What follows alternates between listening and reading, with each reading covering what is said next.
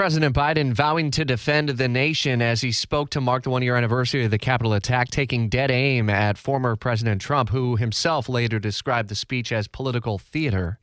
Supreme Court justices this morning are set to hear two cases about vaccine and testing mandates from the Biden administration. Top story this morning, sentencing day comes for three Georgia men convicted of murdering Ahmaud Arbery. CBS 47, Fox 30, Action News Jax's Alicia Tarancon is live in Brunswick this morning, hours before we expect the sentencing hearing to get underway. Is there a different feel on the sentencing hearing as there was at the peak of the trial in terms of security and just an overall mood and attitude in the community there? Well, we can tell you already that they've taken several security measures ahead of today's sentencing hearing. Rich, we know this morning, we already noticed that there's barricades that were put out in front of the Glenn County Courthouse.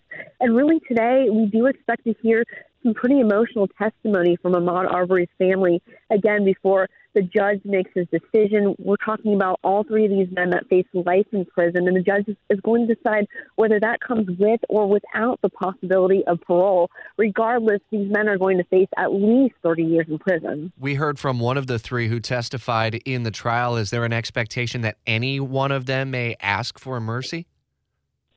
We do expect to hear something along those lines. I know, as we mentioned before, we covered this, six weeks ago, really, is when that guilty verdict came down. And, some of the men, too, expressed emotion.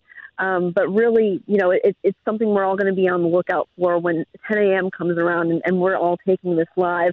So it's really anyone's guess what's going to come out of these three defendants. And do we know whether or not the judge may ultimately impose sentence today, or is it really just a hearing and the judge will then consider what to ultimately decide, or is that still unclear at this hour? So at this point, we are hearing, though, that the judge is the one that's going to make that decision.